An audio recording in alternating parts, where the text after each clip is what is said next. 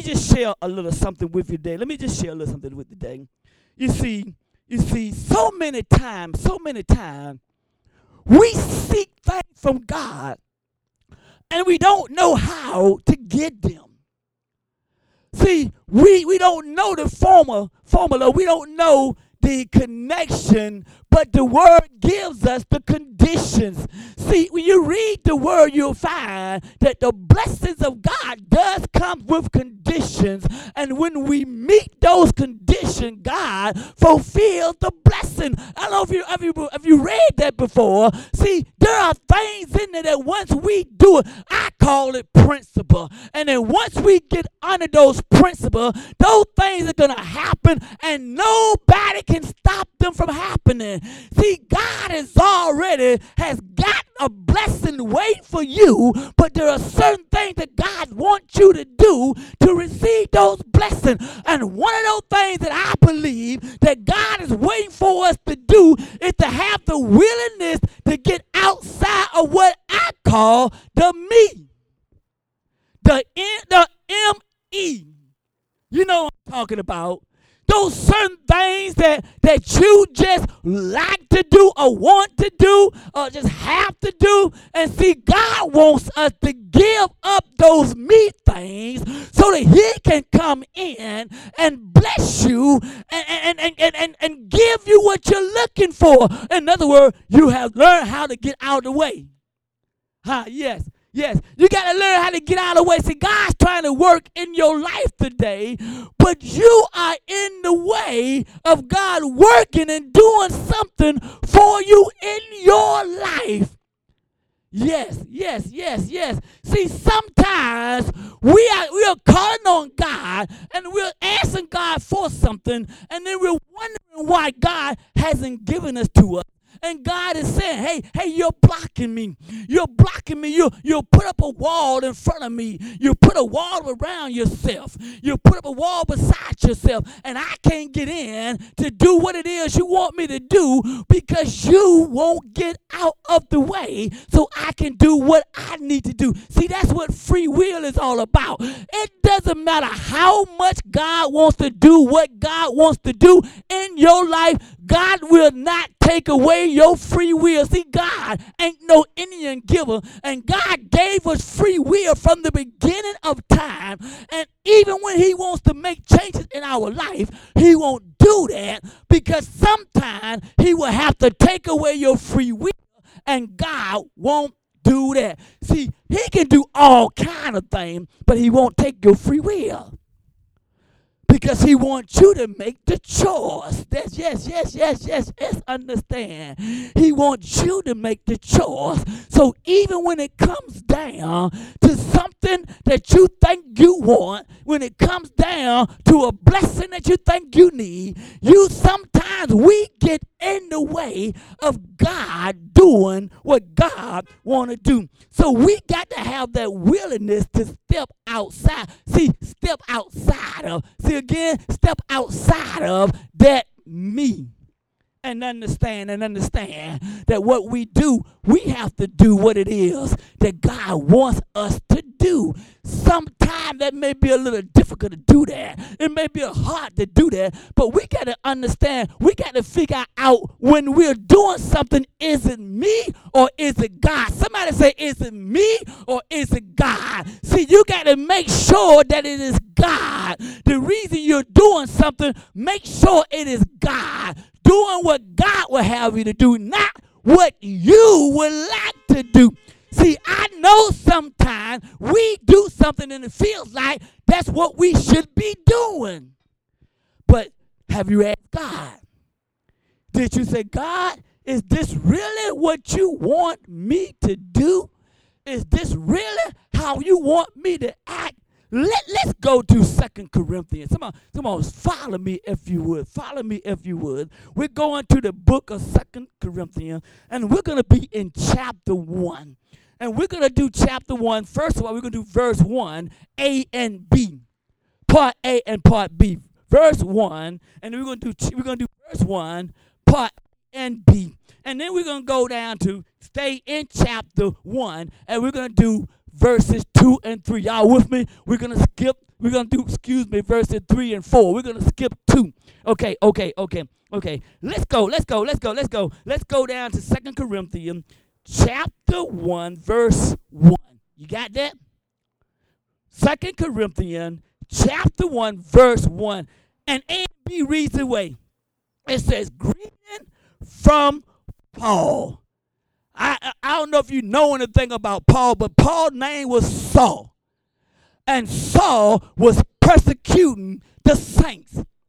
See, Saul, when he was Saul, he was on a commission. He had the authority. He had the power from the king to persecute anybody that he could get his hands on who was talking about this man called Jesus Christ.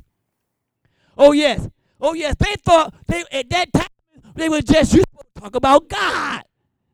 But see, Jesus Christ, it was Jesus Christ's season. So now we had these new Christians, and they were walking around talking about Jesus this, Jesus that, Jesus this. Do you believe in that person called Jesus? Jesus is the Messiah.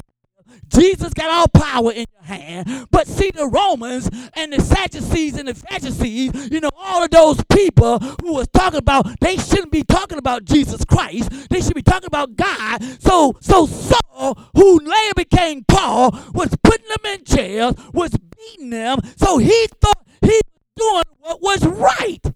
Yeah, sometimes we find ourselves that way. Our ministry might be right. Well, I'm going to minister the way I want to minister. I'm going to preach the way I want to preach. I'm going to sing the way I want to sing. I'm going to operate the way I want to operate. But we got to, no matter what, we got to make sure we're doing it in God. Yes. See, preachers can get all excited and preach a whole bunch of things, but you need to make sure that the preaching comes from God. So Saul was doing what he thought he was doing right till he met Jesus on the road. How many have met Jesus on the road? Yes, hallelujah. Yes. He met Jesus on the road, and he said, this is what I love about Paul, though. After he was left from Saul, this is what I like about him. He says, greeting from Paul, an apostle of Jesus Christ. See, now he's an apostle of Jesus Christ. Okay, he's no longer Saul. He's an apostle of Jesus Christ. He says, I am an apostle because that is what God wanted. Now, I wasn't an apostle because I felt like being one. I'm not an apostle because somebody made me an apostle. I'm not an apostle because somebody told me I could preach good. I'm not an apostle because somebody told me I sound good. I'm not an apostle because somebody said you look good behind the pulpit. Paul says, I am an apostle. It doesn't matter if I want to be one or not, if I like it or not, if it's something I felt I should be doing. He said, I am an apostle because that is what Jesus Christ wanted for me. How many are you doing what Jesus Christ wants for you to do? Yes. He said, it doesn't matter how famous I might be or how famous I was. He said, I am who I am now. That's because that is what my Lord Jesus Christ wanted. That's why I do what I do.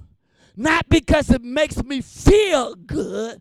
Not because it feels good. Not because I feel I can do it. I'm doing it because that's what Jesus Christ wanted. So he says, I am apostle because that is what Jesus Christ wanted from me. Yes. He said that's why I do it. That's what I do it. He says that that's God wanted me to do something. He wanted me to go somewhere. He wanted me to be this particular person. Or even though I I was operating by the king, even though the king knew my name when I was Saul, even though I had authority, even though I had power. Right now, Paul said, right now, I might be on the run. He said, right now, they might be trying to kill me. He said, right now, they might think that I betrayed them because I'm no longer doing what I was doing. He said, but that doesn't matter anymore. He said, right now, I'm on the winning team. How many know you're on the winning team? When you're with Jesus Christ.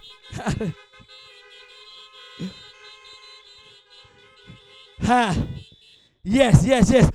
3 says, praise be to the God and Father of our Lord Jesus Christ. He is the Father who is full of mercy, the God of all comfort. See, we don't have to try to go out there and look for things to make us comfortable. We don't have to do certain things to make us comfortable. God is the God of all comfortable. All our comfort should come from Him. All our mercy comes from Him. Everything we do comes from Him. Everything we have comes from Him. Who we are comes from Him. Look. Who we are right now, even in our problems, God still loves you. Oh, yes, He does. He loves you right where you are. Yes. You see, with God, He didn't say God so loved the world after you did something. See, when God said God so loved the world, we were in sin. Yes. When He said God so loved the world, we was lost. But it didn't matter where we were at. He loved us, and He still do love us for who we are. But we need to just make sure that no matter what condition we are, we give it all to God. God not asking us to clean up nothing first. Because if we could, we would, but we can't. God is telling us to come to Him and give ourselves to Him with all of the wrinkles. Yes, all of them. And He'll fix them up. And He says that God is the God of comfort. Verse 4 said, and I'm coming in verse 4 says, He comforts us every time we have problems. How many know that God, when we have problems, God is there? Is anybody in here know that? That whenever we have problems, God is there. So Paul says He comforts us every time we have problems, so that when others have problems, we can comfort them with the same comfort that God comforted us with. So you can't do that in yourself. When you're too busy trying to seek for what it is you think you need, that you already have because God's already given it to you. Because if God called you to do something, He's already given you everything you need to do it. Understand that. Understand and accept that. Even though you might feel that you're not worthy, God wouldn't pick you if you wasn't worthy. Just because you feel like you need something more, God is saying, while you're seeking for that something more, make sure you're seeking for me. Hallelujah. See, sometimes we're out there trying to find, and while we're trying to find, we are blocking God from doing. But this is what He wants us to know. He has called you to do something.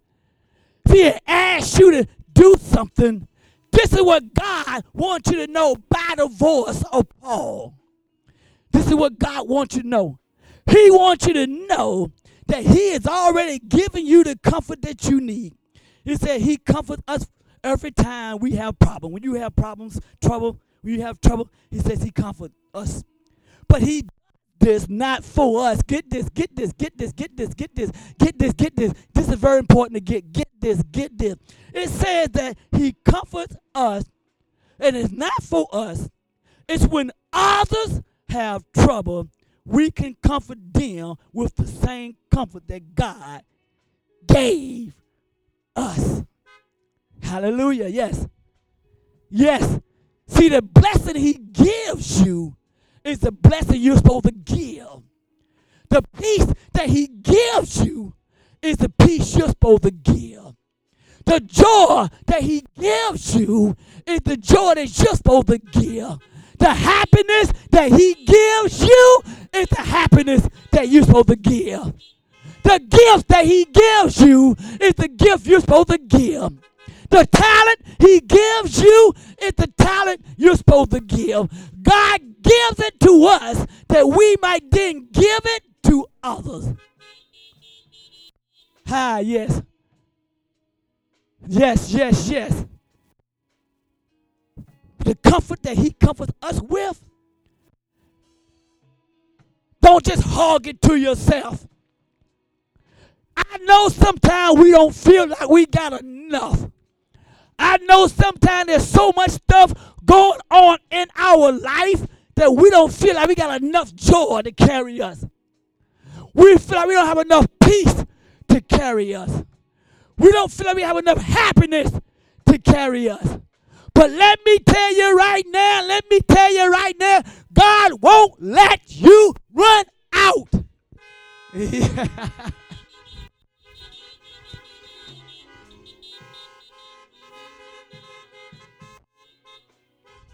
Don't be afraid to comfort somebody, even you when you don't feel comfort. Don't be afraid to share that little bit of joy that you think that's all you got. Because let me tell you right now, even if God keeps you at a half a tank full, when you get below that, he'll drive you right on into the gas station. Drive you right on into the gas station. Drive you right on into the gas station. He'll drive you right on into the gas station. Ah, yes. When the joy seems like it's getting a little low, he'll drive you right on into the gas station. When the happiness seems like it's getting down, he'll drive you right in to the gas station.